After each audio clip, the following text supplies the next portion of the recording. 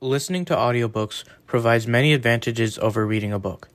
One of these advantages is that audiobooks allow you to consume more books because you can listen while doing other things, such as chores, whereas reading is a much more involved activity that requires your full attention. Many people argue that reading results in better comprehension when compared to listening. However, this isn't true.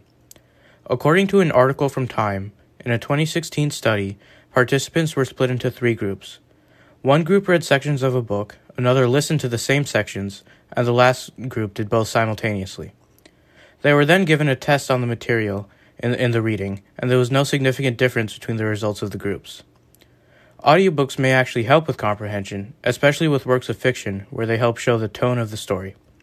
For example, when I tried to read The Lord of the Rings, I had trouble understanding it due to the complex and archaic language that the author used. However, when I then began to listen to the audiobook, I was able to better understand because of the inflection of the narrator.